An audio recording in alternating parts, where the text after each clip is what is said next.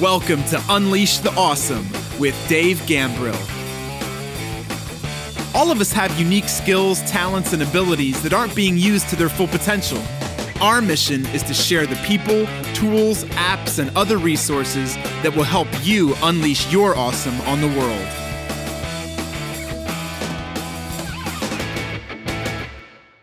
Yo, what's up? It's Dave. Welcome to another episode of Unleash the Awesome. Today, let's talk about my OSCS framework for rapid improvement. Like many of the things I share with you, this is something that I had learned different elements of it in my corporate experience, and I took it in true Bruce Lee fashion, who has famously said, and I'm going to paraphrase, accept what is useful, reject what is useless, and make the rest uniquely your own. With that spirit, I've taken some of the stuff I've learned in corporate America and made my own framework for rapid improvement. So in this case, I call this one the OSCS framework for rapid improvement. What the heck does that stand for? Well, it stands for open, stop, continue, and start. And we'll talk about those each in just a moment. But first, I want to talk about where this works and how to use it. So this works really well when you look at your own work, your own tasks, the things that you're doing, the repetitive things that you're doing, your business, your life, your workout, your eating habits. It really can work in just about anything you're doing in your life, but it works especially well when you are dealing with customers and prospects and maybe partners or your family members or things like that, for getting feedback from them as well. So this works doing your own research, your own look at things, using your own information to go through this framework, but it works exceptionally well when you get some feedback from other people. So what is the OSCS framework? Well, as I mentioned, the first step is open. This is a feedback mechanism, and if you're going to get feedback from people, you need to be open. That's why I added this to the beginning. Most other people will only tell you about the three other steps.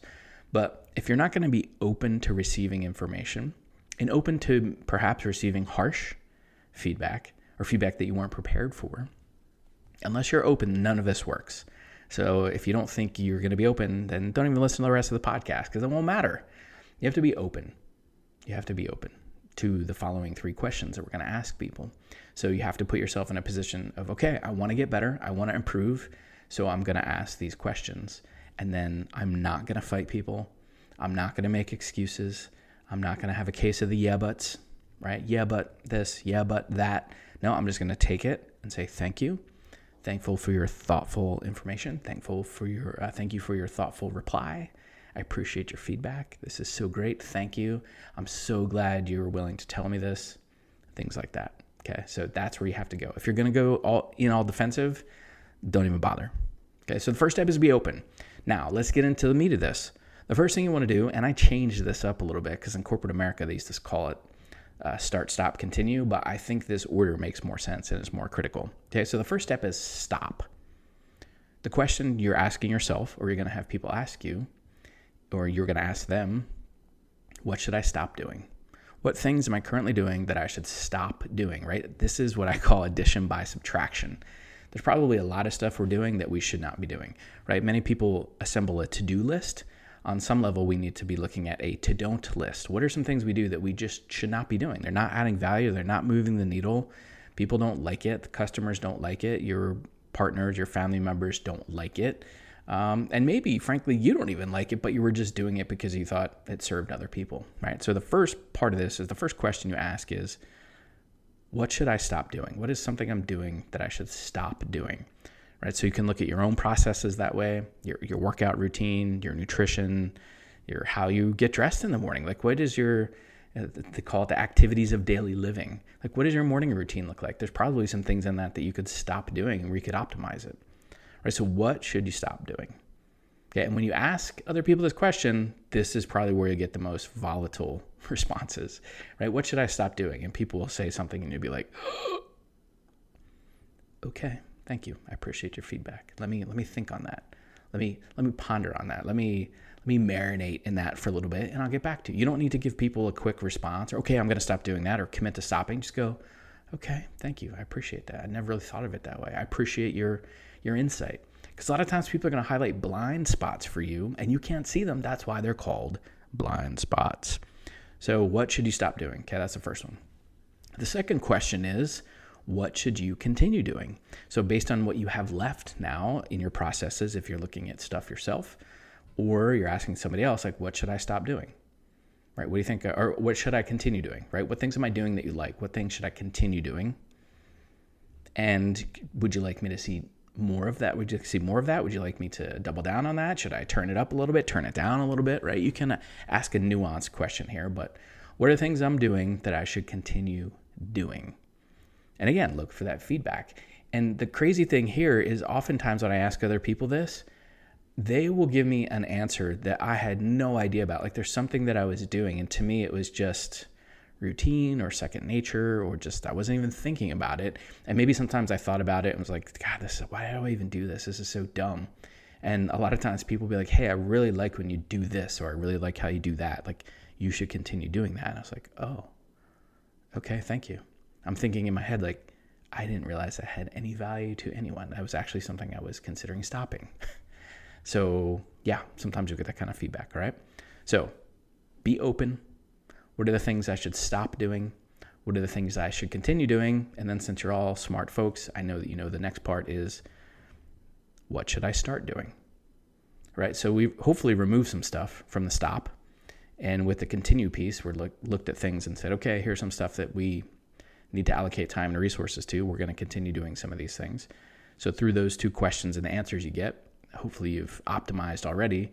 But then that leaves room for, what should I start doing? And it's tempting when you're doing this yourself to look at your stuff and be like, well, I need to start doing this because so-and-so is doing that. Or I read a book and so-and-so says I need to start doing this. No, don't just do things because somebody said or somebody else is doing it, right? There should be a business case or a logical reason why. Or like in the case of this podcast, I always kind of wanted to do a podcast. I just never made the room in my schedule to do it. And I knew it would bring a tremendous amount of value and I knew I could reach a different audience, but I just never went through the process of getting rid of some of the things, right? Stopping some of the things to free up the space to do this, right? And so finally I went through that exercise enough where I pared down the things and said, okay, I don't need to be doing this stuff anymore. And then it freed up some room to do this podcast. So that's something that I started looking at doing my own assessment, right? But I also got feedback from people that said they would love to listen to podcasts because they can't always catch my Facebook Lives or something like that. All right. So what should you start doing? And again, you might be surprised here. Like you might hear people say like, I wish you would praise me more often, or I wish you would praise me in public, or I wish you wouldn't praise me, right? Maybe you'll get that in the stop one. I don't like being praised in public. There's some people that don't like that, right? So depending on how people are wired and whatever, you'll hear some very interesting things here. I wish you would start doing team meetings. I wish you would start creating an agenda for our meeting. I feel like our meetings don't go anywhere. Like we need to have an agenda. You should start doing this, that, or whatever. Okay. So again, you don't need to have immediate answers to all of these questions, but just take it all in. And especially if you can get, this is what in corporate America or HR, they might call 360-degree feedback.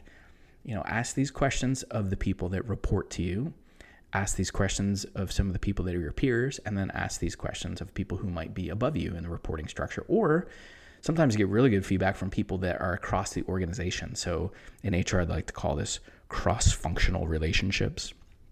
I always have crazy names in HR, but like people that you work with across the organization that aren't necessarily your peer and they don't report to you and you don't report to them, but you got to work with them. They're customers, if you will, internal customers. So getting feedback from all those different channels, then you can look at what you're doing and go, interesting. Okay, here's some stuff I need to stop. Here's what I need to continue. And here's some things I should consider starting. And then on your own stuff, this is a little hard because if you're the only one looking at it, it's hard to get other feedback. But that's why I like to listen to other podcasts and read other books and listen to other books and see what other people in my space are doing, because sometimes I'll look at that stuff and go, maybe that's something I should start doing. And I'll just keep a list, maybe in Trello, maybe in Evernote, whatever. And so then when I free up the time or make the allocation of resources to be able to do that thing, then I have a list of stuff that I could just start doing anyway. But it's, of all these things, I think the hardest is, what should I stop doing when you're looking at it yourself? Because oftentimes you'll be like, well, yeah, but right? And you get a case of the yeah buts even for yourself. Yeah, but I like doing that. Or yeah, but it worked this one time. Well, okay, it worked this one time like 3 years ago, but it hasn't worked since. Maybe we should stop doing that and do something else. All right, so it's really hard to give that level of scrutiny to your own stuff, but that's where it gets super valuable. Okay, so to review the OSCS framework for rapid improvement, first step is open. O is for open. You got to be open to this, or don't even bother doing it. The next step is stop. What are the things I should stop doing or you should stop doing?